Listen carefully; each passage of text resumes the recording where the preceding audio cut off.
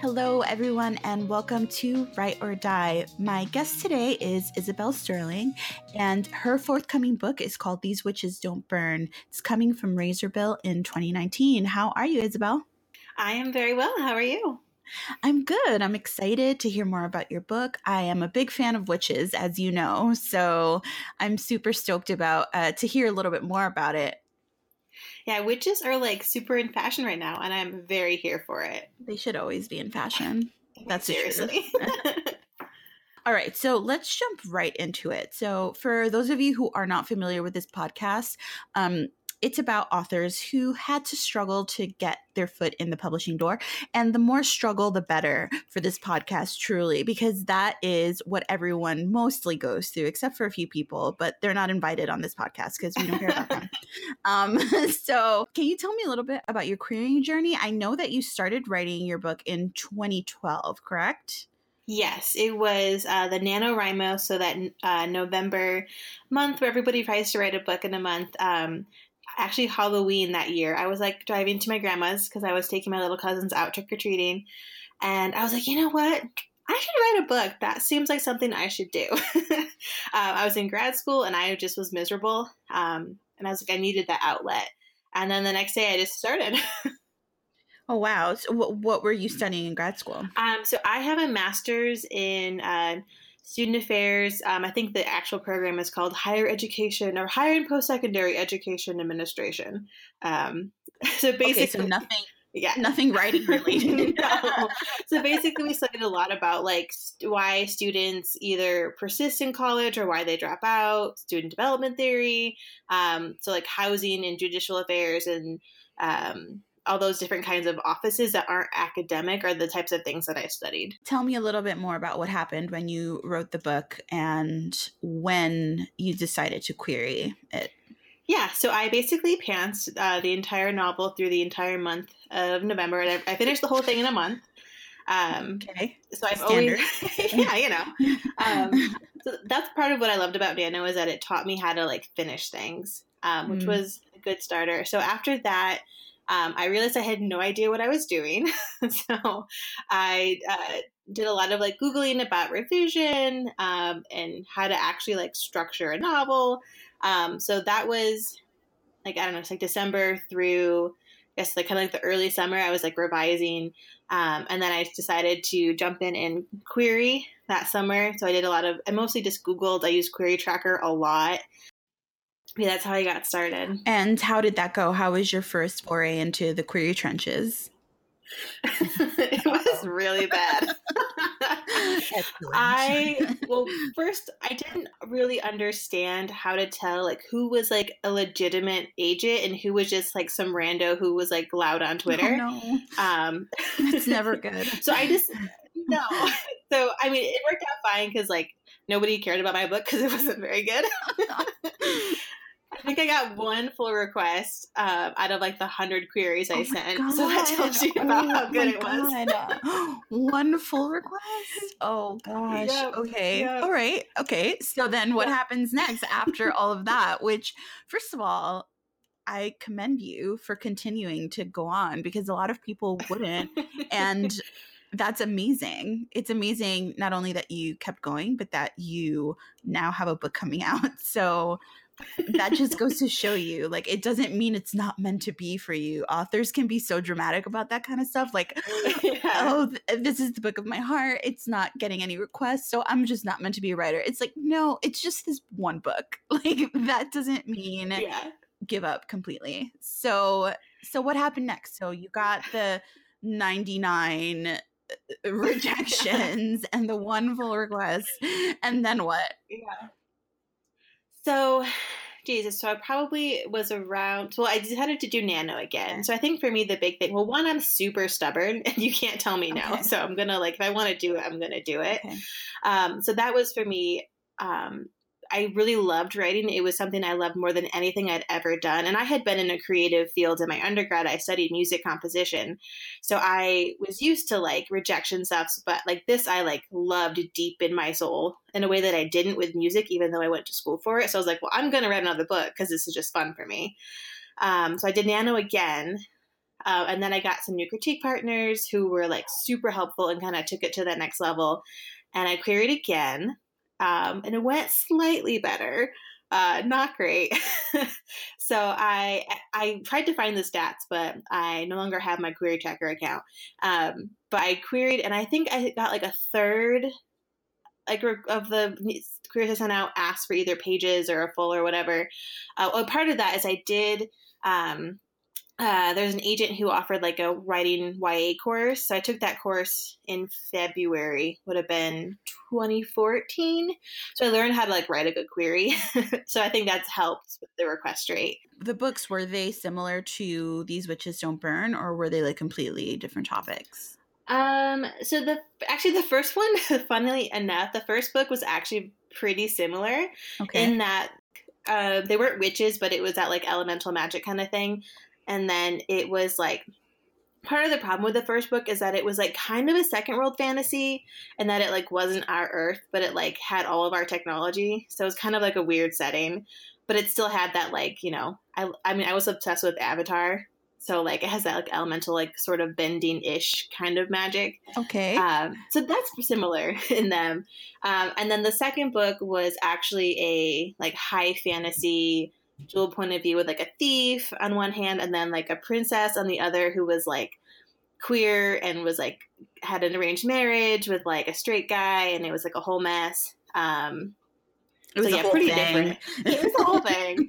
And this also is still like this was also my phase where I was like, I'm just like a really good ally, and that's why I'm writing all these queer characters, but I'm totally straight.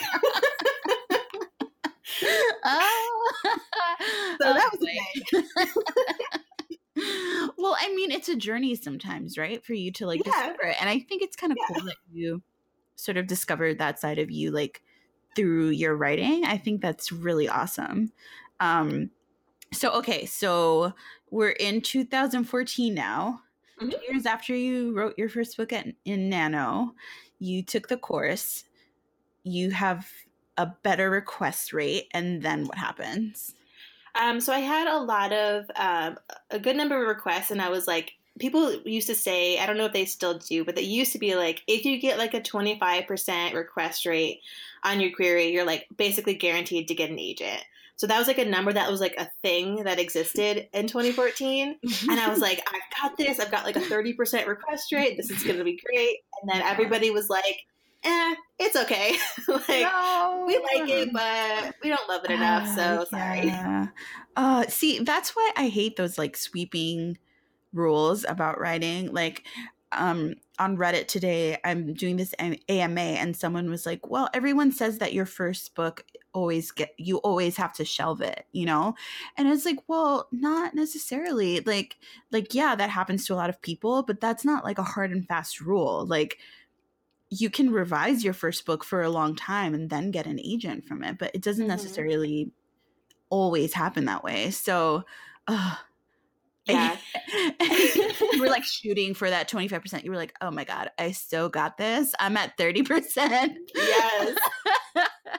Oh, that's so great. And it's so funny too, because like I think there's a very specific skill that is like you can write a really awesome query letter and like a banging first 5 pages. That doesn't mean you can sustain it through a whole novel. Right. And I think that's kind of what my problem was at that point, is that like I could do a really good opening and then it kind of just fell to mush in the middle. Okay. Yeah, middles are really difficult, aren't they? They are. So then what happens next? All right. So trying to think where we are now. Okay, so I was querying that, and my thing is I always start something new. So as I was querying that novel, I actually went on a writing retreat with a couple of friends who actually met through Twitter. So we went to Scotland, where one of them lived, which is David, who is my critique partner, and he's amazing. So we spent a week in Scotland, which was just the best, which financially I probably should not have gone, but it was a good time. Whatever. Yeah, right. That's fine. Those are my previous mistakes. It's fine. But so while I was there, I started my third book, which was the first one that I wrote not during Nano, which was an experience, because I no longer had that like artificial deadline. I just had to write it because like I decided it was time to write it. And that one was like, that one almost broke me because it was the book that I was like, this has to get me an agent because it's so like, I mean, tooting my own horn, and obviously it was not that good because it did not get an agent, but I was like, this is such a cool book. Like, of course this is going to be the one. And it was like that was also a witch book, but it was like semi-historical, and it was like a non-chronological timeline. And I was like, this is like the best thing I've ever written. Like, it's definitely going to get an agent. And spoiler alert, didn't. Darn it. Yeah. So, spoiler alert. Yeah. So this one, I'm trying to remember. This also had a really good request rate because it had a really killer opening and a cool like queers. I think it was almost like 45% requested the full. Holy moly! Yeah, that's really good. I mean, it's better than one full request. Oh man! But For yeah, sure. so that one like really crushed me because I was just like, I was so sure that it was going to be the one, and then so many people wanted to read it, and then they were just like, we don't know what to do with it. Or like didn't connect or whatever. Actually, my current agent now, she actually rejected it, and I think she was the one who was like, I like this, but I don't know like how to sell it. Okay. And your current agent is Kathleen Russell, and she is at the Andrea Brown Literary Agency, and she is amazing. She really is. She's like one of my favorite agents. That's not my agent. Yeah, I really love her. She's so great. And it was like a journey to get to her, which I'm sure we'll get to. But she is so amazing, and she's so nice, but she's also like, she's so like smart and savvy and like kind of I don't know what the right word is. Maybe like she's kind of a bulldog when it comes to like negotiations. Like, she's going to fight for you. That's which, what like, you wouldn't, yeah, and you wouldn't necessarily expect because she's like super nice, and then she's just like, no, we're not accepting this. This is not right. But that's like perfect. I feel like because you need somebody who's going to be really tough. But I couldn't picture myself with an agent who wasn't like friendly. At least I would just be like, wait, why do you hate me? Like all the time. So this other witch book, the third one, didn't sell, and you were really sad. That's totally understandable. But you were getting closer, right? Because your request rate was increasing with every book. Yeah, for sure. I was definitely like getting close. And like, thankfully I was able to, and this is kind of the thing that I do, is as soon as I hit send on queries, I like kind of stop thinking about it. And just like jump to whatever the next thing is going to be. That's really smart, actually. I have friends who, I won't call them out, but they have this app that tracks emails. Oh, so no. So you know when the agent opens your email and you get a notification, and it is, I used to call it the hell app because I was like, this is the most unhealthy thing that you could ever do while querying. Like, it's really not good for you. So forgetting about it is like probably the best thing for your mental health and just everyone involved, everyone in your life. Lucely Luna is used to ghosts. You kind of have to be when you live in a house haunted by the spirits of your dead loved ones. When Lucely tries to help her father's failing ghost tour business, she opens the gates to, the place down there, and now she has to protect her family before evil spirits take over her town and drag everyone she loves into the underworld. Follow Clarabelle on Twitter at Clarabelle_Ortega for a title reveal coming soon, and add #Ghostbook to Goodreads today. Yeah, and I really think like a big part of the reason I am the way I am when it comes to like when I did queries and everything is because I did for 4 years as a music student. Like, we had our work torn apart every week by our peers. So I was so used to that. So I was just like, I don't know, I guess I got kind of that like preciousness kind of like broken out of me while I was in college. So yeah, I mean, absolutely. I think anyone who comes from like journalism or like music or anything creative where you have to take critique, I think that's like an advantage going into being a writer because it's not your first time having the door like slammed in your face. Absolutely. So we are at you're at the writing retreat. Your book doesn't get you an agent. Mhm. What's next? Okay, so so I started that book at a writing retreat, and then I actually finished my next book at another writing retreat like a year Okay. later. So this time we went to Wales, and it was a bigger kind of group of people, so I got to meet some really cool authors. Damn. Yeah, so Like going everywhere. yeah, honestly, so while I was doing all this, I was a residence director at a college, so I had free housing. I also did not know how to budget, so like that was a thing. But I was like, I don't know, this will fit on my credit card. This makes sense. So I did go on a couple of just those 2 retreats, but it was really cool. And so we were in Wales, and I had been writing this witch book, which actually it was weird.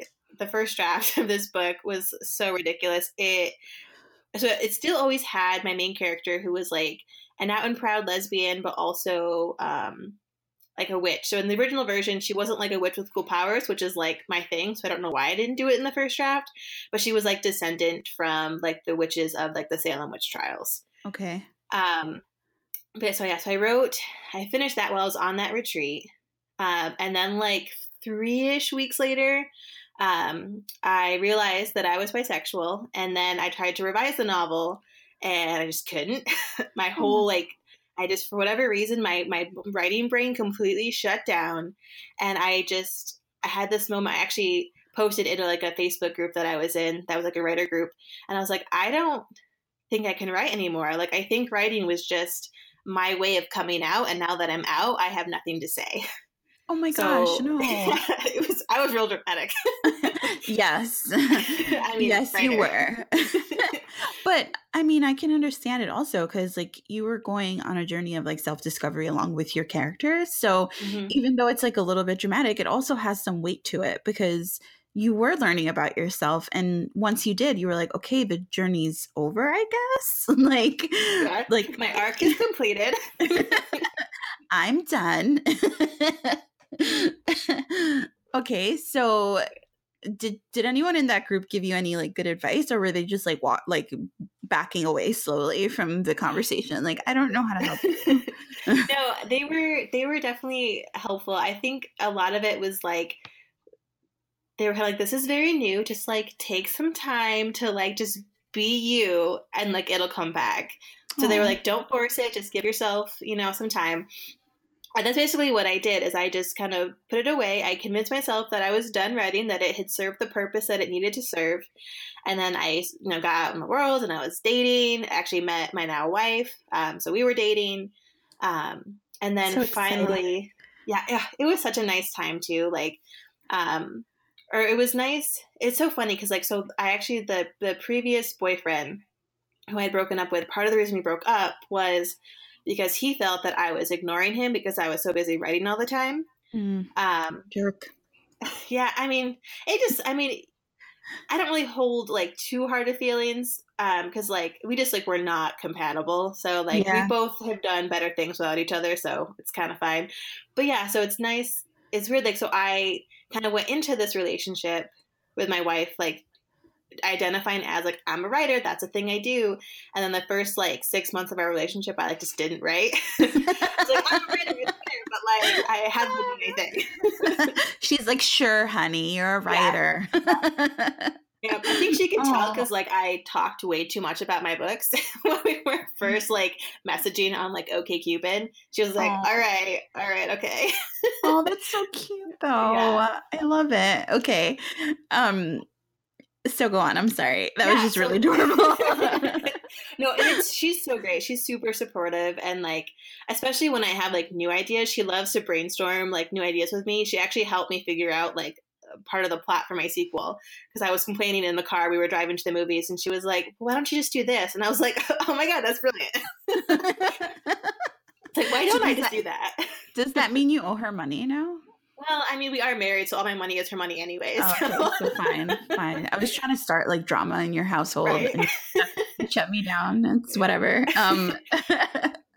So we always joke that like, my stuff is her stuff, and so I'm always stealing her socks, and she's gonna have all my book money. It's fine. It's even. Right. Socks are a precious commodity when you get older. Let me tell you, we just spent $100 on socks this weekend. Like, my dog ate, so our dog ate like all of our socks, and Oh so my God, all of them? She pretty much. I mean, this is over the course of like the year that we've had her. Oh, She's like I eaten thought all she of our like had socks. like one sock feast. No. Sat down. No, she waits by the dryer as we're like taking clothes out and waits for the socks to drop, and then she runs away with them. Oh my God, she has an addiction. She's so bad. She's such a stinker.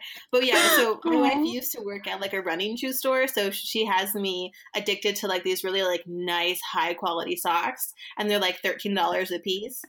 I love Not a lot this. of socks. Anyway, it's not related to writing, but this is the thing that happened. It's fine. I like this conversation about socks. It's hilarious. Okay, yeah. So this brings us to like the Christmassy time and like early January of math 2016. Now, so I finally had this spark of like, so I tried to revise my fourth novel a couple of times, and it's like wasn't working, and then I finally had this like moment of like, you know what I love as a reader and as a writer, like I love like magic, like flashy, like magic. And my book didn't have any of that. I was like, you know what? It needs like fancy magic-y witches, not like, you know, just like, oh, I'm descendant from the people of the trials. It was like, no, they need to have cool powers. Like, that's what I like. Yeah. So once I figured that out, I rewrote basically the entire novel. The only thing that stayed the same was like some of the, like the reasonings changed, but like the ending kind of stayed the same in terms of like some of the like plot twists that happened there. And like the very first scene mostly stayed the same. The entire rest of the book had to be gutted because I had to add all the world building and all this stuff. I deleted a bunch of characters and I added characters. So basically it was a brand new book. God, that's so hard to do. Honestly, it's sort of become like, especially the last few books I've written, like that's sort of become my process where the first draft literally gets thrown out and then I start over. So that's fun. Yeah, I mean, I commend you because I feel like heavily revising a book that way is harder than like starting a new book from scratch. But I think it depends on the kind of writer that you are. It just makes my brain hurt to do those kinds of things, but everyone works differently. So yeah. I bet it just like lends itself to your style of revision. So like for me, like I hate writing a first draft. Like to me, that is absolute torture and I hate every second of it. But revising for me is fun. So even though like the second draft is basically just doing a new first draft, because I've already done it wrong, I know kind of what the right way is. So it feels like revision. So it feels more like analytical and like, okay, I can put this puzzle together and it can make it work versus like, I don't know what I'm doing. I'm sort of trying. I don't know. So that's my first draft. It's like the official draft noise. Yeah. I don't know. Yeah. So what happens next with this book? Okay. So I rewrote it and got it actually in like a story that I thought was fun. And also the part that like took a lot of work too was in the time between. It's been about 8 months kind of in between the first draft being done and starting this new one. And in that time I had like come out and I'd met my wife. And like, so obviously I was a very different person and had a very different lens on like how, especially like the queer content. So the book, like the main character was always gay. And now I kind of knew what that actually meant, like in a way that I hadn't before. Yeah, it's so funny that you didn't know before, and like all your characters were queer, and like you were just like, yeah, I'm not gay. I just really like writing queer characters. Yeah. Well, and the part that's funny too is that so my critique partner, when he had read my second book, which is the first one of mine he had read, which had like the lesbian princess, he was like, he wasn't like I don't know, he was nice about it, but he was like, it's like, what's your deal? I was like, oh no, I'm straight. He's like, are you sure? I was like, yeah. Oh, he tried to tell you. Yeah. Well, probably for like context, he is also like, he is gay. So like, it wasn't like some straight person. Okay. Okay. So I think he just kind of recognized like that kind of, you know, that family feeling you kind of get of like, yeah, that person's like me. I think that's probably a lot of what it was. And Yeah, he was very supportive when I did finally come out. He was just like, yeah, this is the best. So he didn't like throw it in my face like, haha, I knew, which was nice. Yeah. He wasn't a butthead about it. He was a good friend. But he also like, he knew. Yeah. He was like, he gave you like, his eyes were twinkling. He's Yeah. like, I'm so happy for you, Yeah. but I told you. Yeah. But yeah, so a lot of stuff had to change because there's a big difference I found through the course of this in like intellectually understanding like what like, you know, privilege means, or understanding what it, you know, different types of like microaggressions, like, because I understood intellectually because I actually used to teach as a residence director. I would teach like diversity type programming to my my RAs, my resident assistants. So I taught them about like, you know, like how to be like an ally to the LGBTQ community. And so I kind of like, I knew it on like an intellectual level, but then I didn't really get it until I was living it. And I was like dating somebody who like won't hold my hand in public because she'd been screamed at before in public. Mm-hmm. So there's a big difference, like the emotional impact of that. Absolutely. Oh, that makes me sad and angry. I hate people who are like that, but yeah. And it's the thing that was surprising for me too, is it happened in like, you know, in you know, Syracuse, which is where we used to live in New York. It's like, you know, it's the Northeast. People think it's super liberal, but like not always. Not upstate New York. Yeah. There's definitely pockets of the kind of the rural upstate in like central New York where it's like people are very, very conservative. Super. Yeah, for sure. So you're out now, you're dating girls, and you are writing in a way that you never have before through a different lens. So how did that affect you and your journey to get an agent? Yeah. So I think probably the biggest way it affected it. So I finished my revision, you know, and I did probably, so I did my major revision, had my creative partner read it, revised again, which I don't think there was a ton that he had me kind of address. And then the major thing is that I participated in DV Pit on Twitter, which I definitely would not have if I thought I was a straight person. And yeah, so that was a really good experience. That was the first time I actually, because I had done like previous pitch contests. I think I did like PitMed, maybe a couple of others. And they just like, I don't know if my like pitches weren't great or what the deal was, but this was the first time I had like a big response on Twitter, and I had like a lot of likes on my thing. And it was also at this point I actually like knew how to tell if someone was like a good agent or not, or even just if they would be a good fit for me, because I'd been around the block a few times. You weren't going by loudness anymore. Yeah, and well, actually I had like a subscription to Publishers Marketplace, so I knew how to like look and see if somebody actually had any sales and if they were to like big 5 publishers.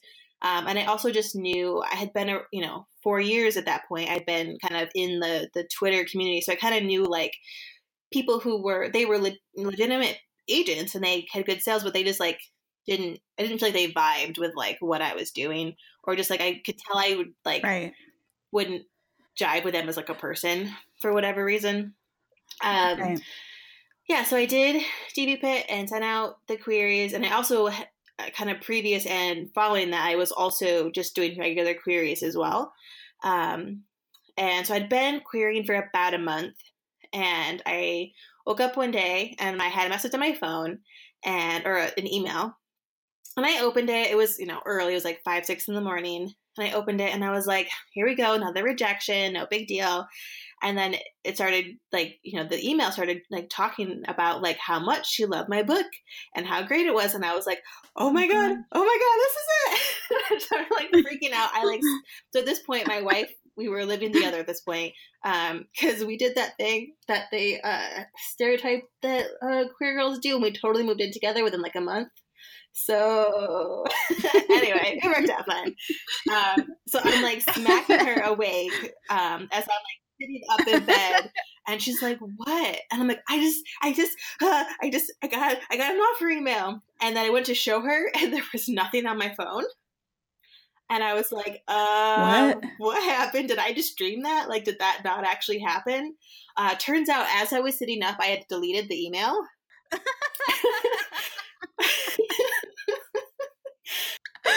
Well, that's way better than it A, being a dream, or B, you like responding with like your butt and it just being like a line of like nonsensical text. So that's like best case scenario for the things that could go wrong in that moment. I had such a panic. I was literally sitting in bed and going like, did I literally just imagine that? And I was like, no, like I remember reading it. Like I wouldn't have dreamed it that specifically with those particular words.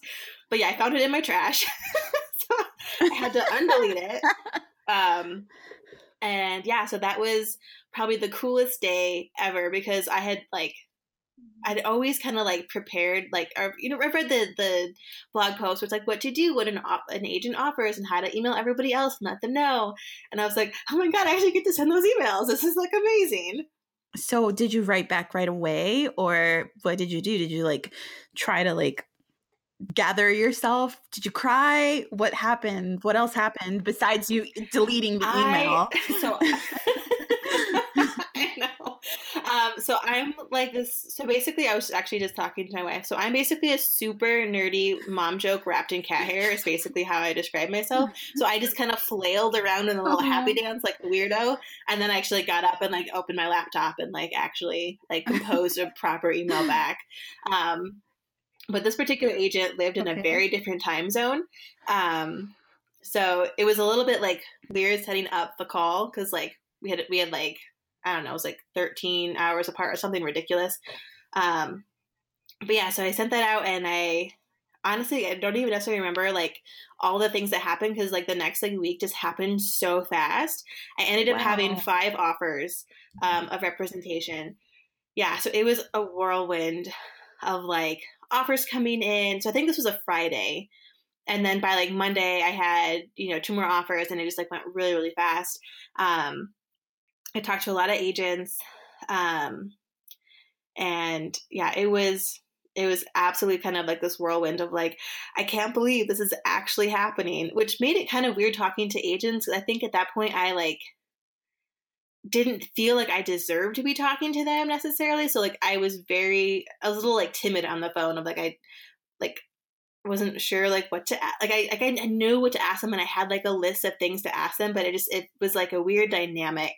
I feel like because I was like I've worked so hard to get to this point, and now that I'm here, like it almost doesn't always feel real. surreal. I feel like every step is surreal, and it's always like this can't really be happening to me. Like this is so strange. So I can relate to that feeling for sure. I feel like any author who's gotten that email knows that feeling well. So you got your agent offers and you obviously picked Kathleen out of all those agents, right? So actually, fun story. I actually didn't. So tell me more. So this is my like, yeah. So this is like my weird story of like how I ended up with Kathleen. And it's like a little embarrassing because she actually was one of the agents who offered the first time around. And I didn't pick her. Kathleen, if you're listening, I'm sorry. So I was so sorry. But honestly, it is, I don't know. So I think what happened was, the person I picked, so I ended up signing, it's not like a secret. I signed with Molly Jaffa, who was at that point, she's at Folio Lit. And part of what happened here is I think, so they talk a lot when you research, I guess, about publishing, how timing is kind of everything. And I think that is kind of like Kathleen and I, our timing was always just Hold on a one little second. bit Poncho off. just decided to start barking for no reason. Poncho, poor buddy. I'm trying to record a podcast. Have some respect. It's probably like a deer outside, and he's like, I need to alert everyone in the house. Okay, he's laid down. He's fine. All right. Okay, so timing. So timing, I said, so with like Kathleen, I feel like this first time around, our timing was just like a little bit off, which I think, so this is like weird. And when we get to like the submission side of things, I think ultimately it was a good thing. But so basically what happened was by the time, I think she was like at a conference or something as all this was happening, like when I sent out like the I have an offer email. So by the time she offered, I had already decided on Molly, and I was like, Molly's the right fit. And then so Kathleen's offer came in super last minute. Like I think the day that I was supposed to make my decision or like the day before. So by the time I talked to her, I was already kind of decided that I was going to go with Molly. So I don't think I gave her like, I'm really sorry, Kathleen, I love you, but I didn't like give her like a full consideration. I think if I had otherwise like heard from her earlier, because I'd already like made up my mind. And I mentioned it before, I'm very stubborn. So once I make up my mind, I decide that that's it. So I ended up going with Molly, which was really hard. There were so many good agents, and I was like, I don't know, but that was what I decided to do. And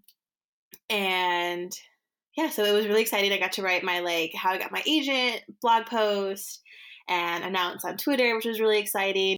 And I started the DV Squad Facebook page because I was like, we need a spot where we can all like hang out and talk and like immiserate and share, our stories with each other of like how we're navigating through the industry.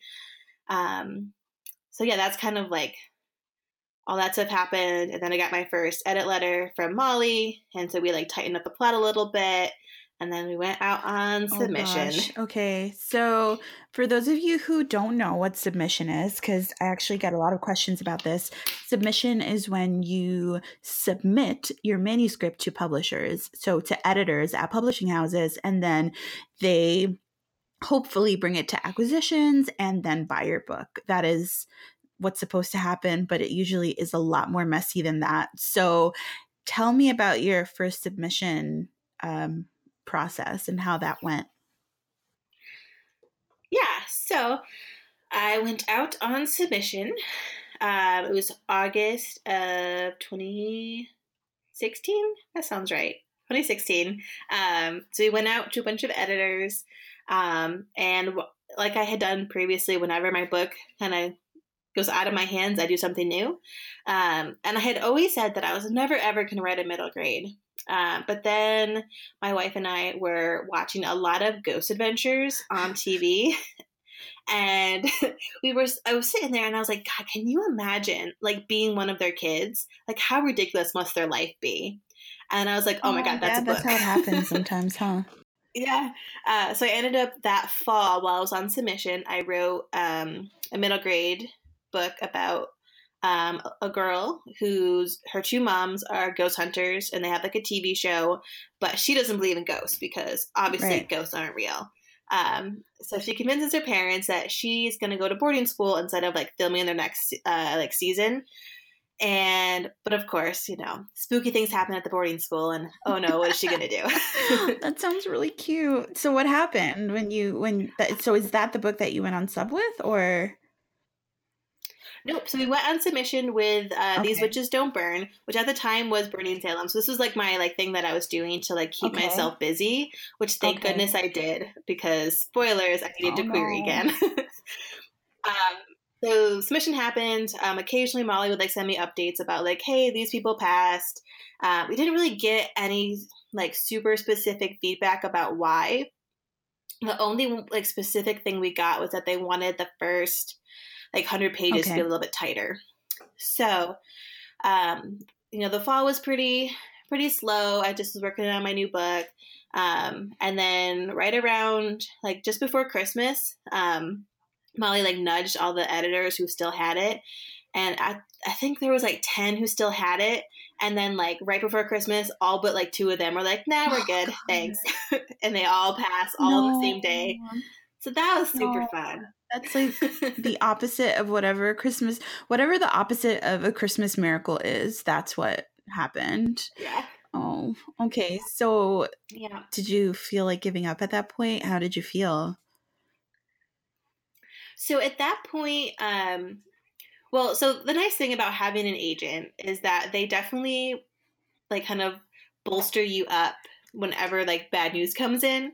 And Kathleen does this too. So whenever we get like a rejection, both agents that I've had have always been like, remember, it's just one person. I still really believe in you and this is going to be great.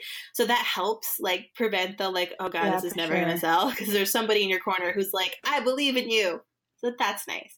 So basically when we got all those rejections, it was this understanding that we would go back out in a second round of submission sometime after the new year was kind of the plan. So during around the holiday season, I took a couple of extra days off from work and I did another pass through the book and I added more magic because obviously I tightened up the ending with the emotional arc at the end.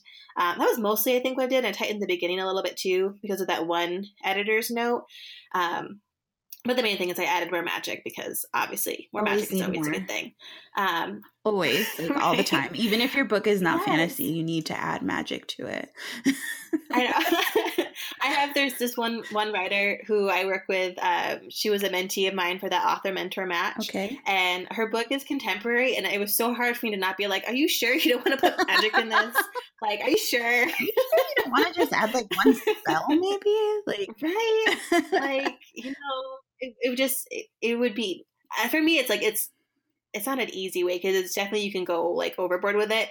But I find it, at least for me and the way my brain works, it's hard for me to like do stakes when there's no magic. I'm like, I don't know. Yeah, I don't think I could ever write contemporary. I think you have to be like extra good as a writer to write contemporary well. You have to have like the perfect voice. For sure. So some of the ones I read recently, Dear Martin by Nick Stone was amazing. Yeah, although to be fair, I so good. listened to it because I do a lot of audiobooks now. That's fine. Same thing. For reading. Yeah. Oh my God, Long Way Down by Jason Reynolds was so good. Everything he writes is amazing. That's my first book by him, and it was so good. So great. The bad part of it was, and this is not his fault at all, but I listened to it while I was driving, and it was hard to drive and cry at the same time. That was not great.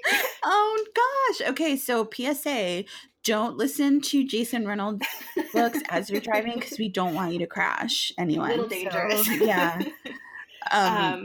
yeah. What else have you read lately? All right, let's see. So I finished American Panda. Was very good. She's actually yeah. So I have never I haven't met her or anything, but we do share an agent, so I just feel like a little sisterhood there. Gloria is so amazing. Good. Her book was so funny, and I also realized how little I know nothing about Taiwanese culture, and I was like, oh, I didn't even know what I didn't know. Yeah, so it was really cool to have like a little window into like that culture because I had no idea. I was like, but her book was so funny. I died laughing. Yeah, Gloria is fantastic also. Yeah, she's going to be at a conference near me. Oh, nice. Relatively soon. So I'm hoping to be able to go and like be like, hi, we have the same agent. Oh, yeah, she's like the nicest. Gloria is one of my favorite people in publishing, like hands down. She's so sweet. And I met her like 2 years ago at Book Expo, I want to say. Like right when I got my first offer of rep. So like I've known her like through this like whole journey. So it's really cool. That's awesome. Yeah. I listened to her. She was on a podcast. So I feel, which I guess is like, I obviously don't know her, but I feel like a little bit like I know her a little bit because she was on a podcast and she seems super nice and super funny. Now everyone's going to say that about you. I feel like I know Isabel because I heard her on a podcast. Okay, so we're at the opposite of the Christmas miracle moment of your career right now. Yes. Right before Christmas, you get a buttload of rejections, and you are planning on going on sub again after the new year, right? Yes. So I think I spent about a week, and I basically, so I took a few days off, and I had like a whole week off from work, because of the holidays fell, which was nice. I love being able to use like 2 vacation days and get a whole week off. It's great. So anyway, so I did this revision. I added more magic. I tightened up the beginning. I ramped up some of the emotional intensity at the end, and then I sent it to Molly. And then I also around the same time, or I guess during that month, I also revised the middle grade with the ghosts. So then I was expecting by like mid to late January that we would send the YA the Witch book back out into the world. So when I got an email from Molly, I think it was like the end of January, early February, somewhere in there. She was like, hey, can I give you a call real quick? And I was like, yeah, sure. Thinking like she's going to give me the sub list. And we're going to go out and sub. And it's going to be great. She gave me a call and she was like, I'm really sorry, but I got a job offer and I can't turn it down. So she ended up getting, I don't know like exactly what happened, but so she is now a book scout, which has something to do with foreign rights, which she used to do for Folio. So I was like, okay. I mean, obviously I was like very happy for her. I was like, awesome. You go do you, like no hard feelings. But then I was like, after the phone call, I was like, okay, so I'm not going on sub and I have no agent. This is great. Oh my God. Oh gosh. That's so okay. So what did you do in that moment? Like after you got off the phone with her? Well, first thing I did was I messaged my critique partner because he's like my rock, and I'm like, oh my God, this has happened. What do I do? How long did it take you to jump back into querying after you found out that Molly was leaving agenting? Yeah, so it took, I would say, about 4 to 6 weeks to kind of get myself kind of back in gear. And then I wasn't sure what to do because everybody says, like, you can't really query a book that's been on submission. The good news is I did have my submission list. Like, I knew who the book had been out to. So at least there was that. But everybody's like, yeah, you can't. It's not really a thing you can do. So what I did was, so I did kind of two things. So one, I reached back out to Kathleen, who had been one of the agents who I really was impressed by when she had offered like the first time around, but just like, you know, it didn't ultimately pick. So I sent her an email and I was like, hey, remember me? So I was just like, I basically told her like, you know, my agent left the business. So I'm currently without an agent. My book has been on submission. But I have this new middle grade also. And I basically gave the pitch for the middle grade and like the first 2 chapters of the middle grade that I had written. And then I also just like generally like put together a query list and started like querying just regularly as well. And I also started putting together some like pitches in case I had to do DV-Pit again. Yeah, so I did all that stuff. And then I did a stupid thing, which is probably like the most embarrassing thing that I've probably ever done. And like, I just want to be like, Kathleen, I'm sorry. I was so dumb.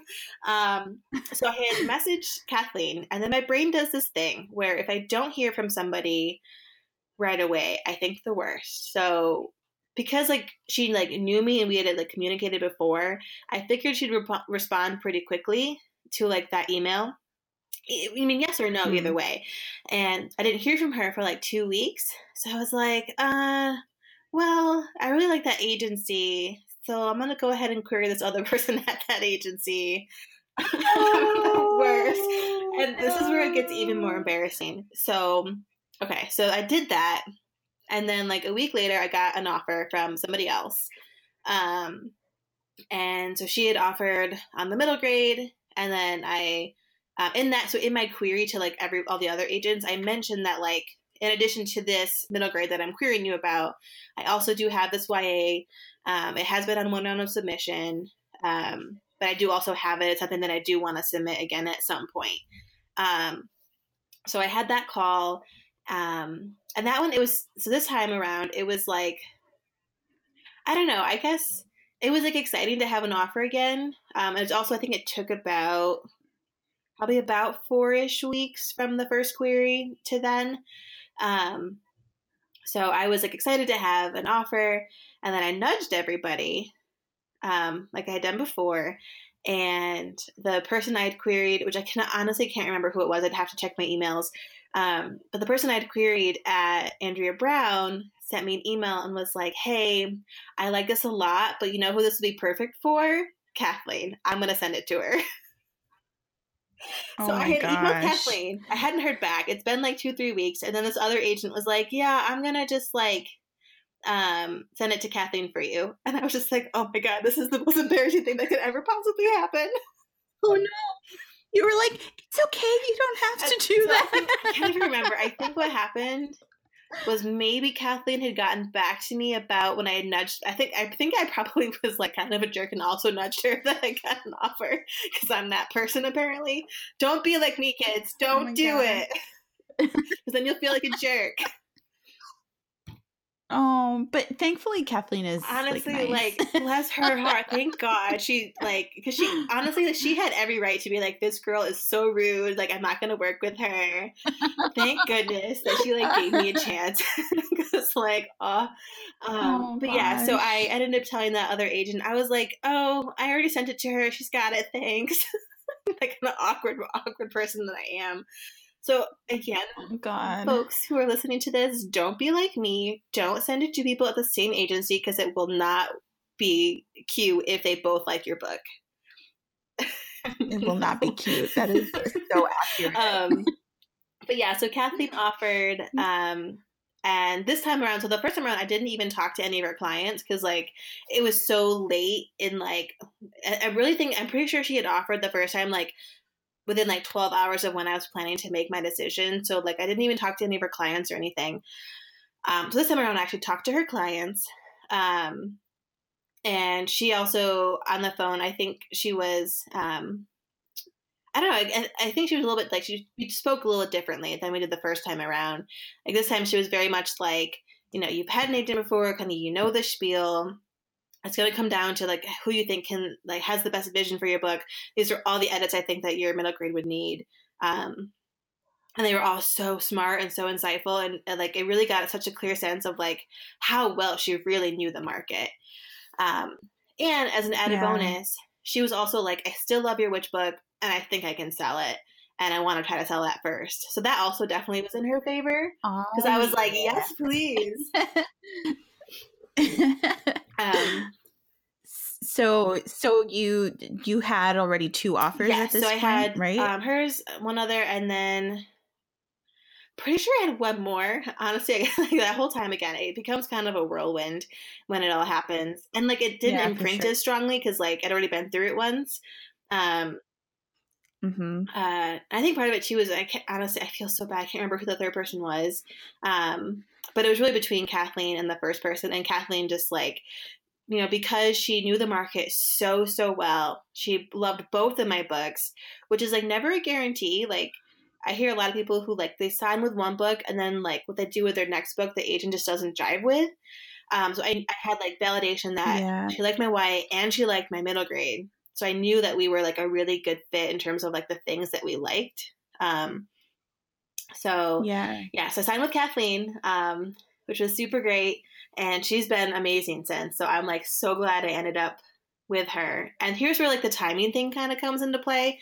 So we did a really small kind of edit, and she like tweaked it, helped me like kind of tweak some things. We went back out on submission in June or July. I think June. June sounds right. This is now almost a full year since I went out on submission the first time. So we're June of 17. That sounds right.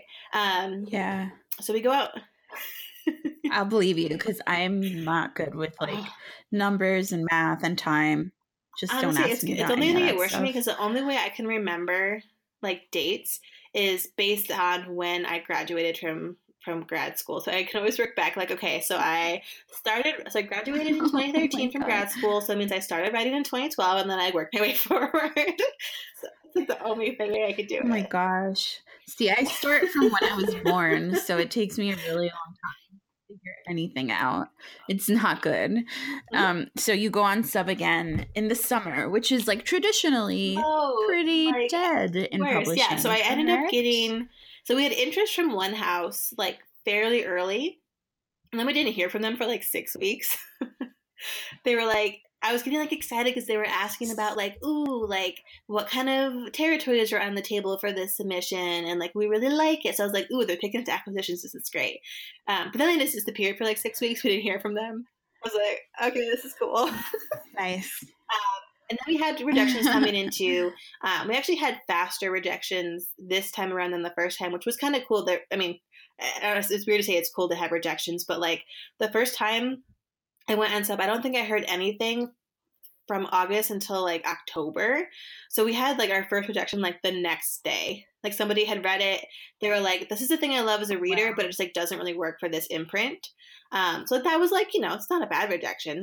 Right. And they read it so quickly. So that's like we had a lot of like what I call they're just like opposite rejections, which had a cooler term. You think I was a writer. I have a cool term. But basically like, so we would get one rejection that would be like, ooh, I really love the voice, but like the plot's not my thing. And then the next rejection would be like, oh my God, I love this plot, but like the voice doesn't really jive with me. So we had a lot of those, which is like not helpful for like revising things. But it's like also kind of encouraging because it's like there's not like a big problem. It's just a matter of like taste at that point. But then, Yeah. so we had sent the book to, this is where that timing thing comes like into play. So Kathleen sent the book to somebody at Razorbill, and that person left Razorbill to go like somewhere else. I can't remember where they went. But she gave the manuscript to Julie, who is now my editor, who is new to Razorbill. I think she came from Disney.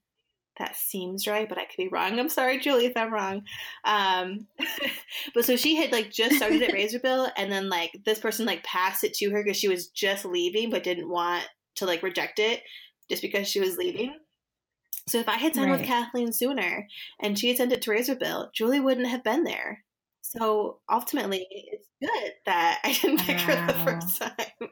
You did all of it on purpose. You planned this.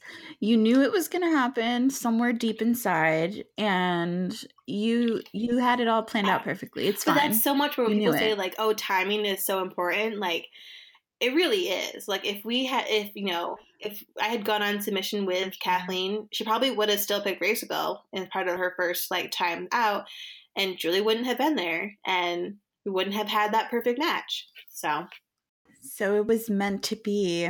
That is really exciting. So tell me a little bit more about These Witches Don't Burn. So do you have a release date yet, or you're still just So it is summer 2019? We don't have an official date or month yet. I'm currently in the middle of edits with that. I just turned in my edits like 2 weeks ago, a week and a half ago, and then I turned in my synopsis for my sequel, because it's a 2-book, it's a duology. So I turned in my synopsis this morning, actually. So hopefully Julie thinks that I have some smart ideas for that, because I don't know. So tell me a little bit more about These Witches Don't Burn. I want to know all the things. So give me a quick All right, I probably should have prepared this, the book is about. I'm going to try it off the cuff. Okay, so These Witches Don't Burn is about Hannah Walsh, who is an elemental witch living in modern-day Salem. And she works at a like an occult shop in Salem, hates her job. She's dealing with her ex-girlfriend who is being obnoxious about their breakup, and then somebody like mangles a raccoon and has an animal sacrifice at their end of the year bonfire in the woods, which is not great. So basically, not great. So basically, there is what she thinks is a blood witch after her coven, and things get more and more dangerous. And she has to figure out who exactly is this blood witch who is targeting everybody around her before somebody ends up maybe dead. Boy. I don't know. We'll see. That was probably not a great little synopsis. No, it sounds great. Yeah. I mean, I feel bad for the raccoon because they're so cute and they deserve better, but he's a fictional raccoon, so I'm not going to be too sad. Yeah. So kind of a little bit about the world. So, well, one, I've described the book. So I didn't do any comps in my query letter. So for those of you don't have to do them. They're not essential, but they can be helpful. So the comp that I kind of came up with actually last week with some writer friends is it's kind of like Hex Hall by Rachel Hawkins, except northern and a lot more gay. Okay. I like that. Yeah. It actually the beginning reminded me, like the animal sacrifice part reminded me of Unspoken by Sarah Reese Brennan. Yeah.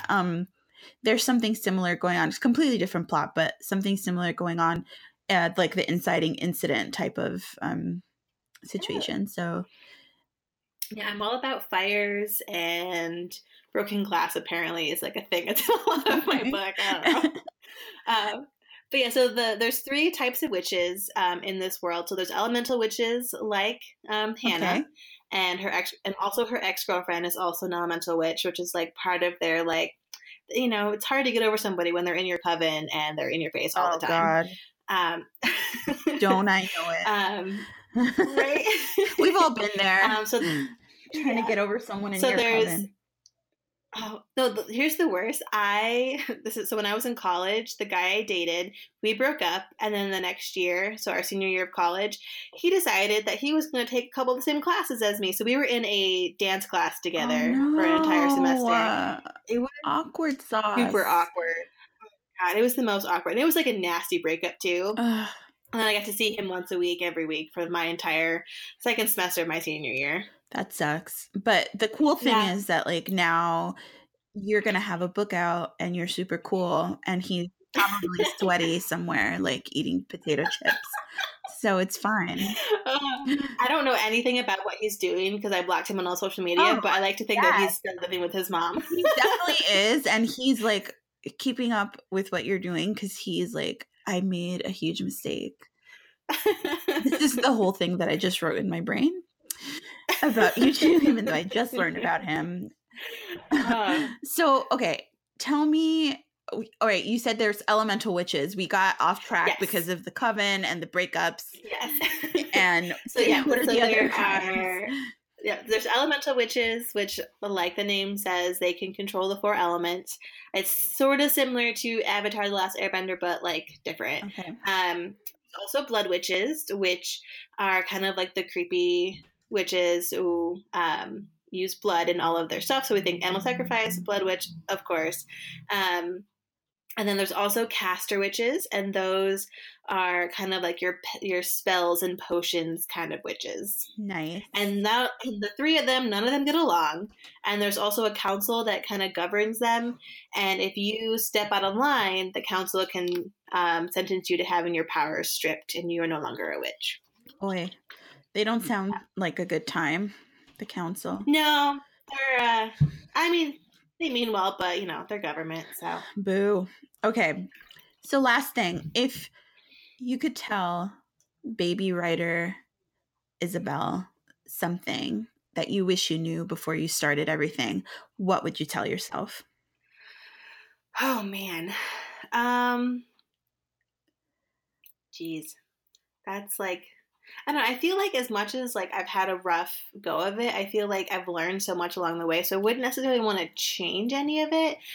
I probably would say to work on being more patient, because that I'm not super great at, and you need a lot of patience in this industry.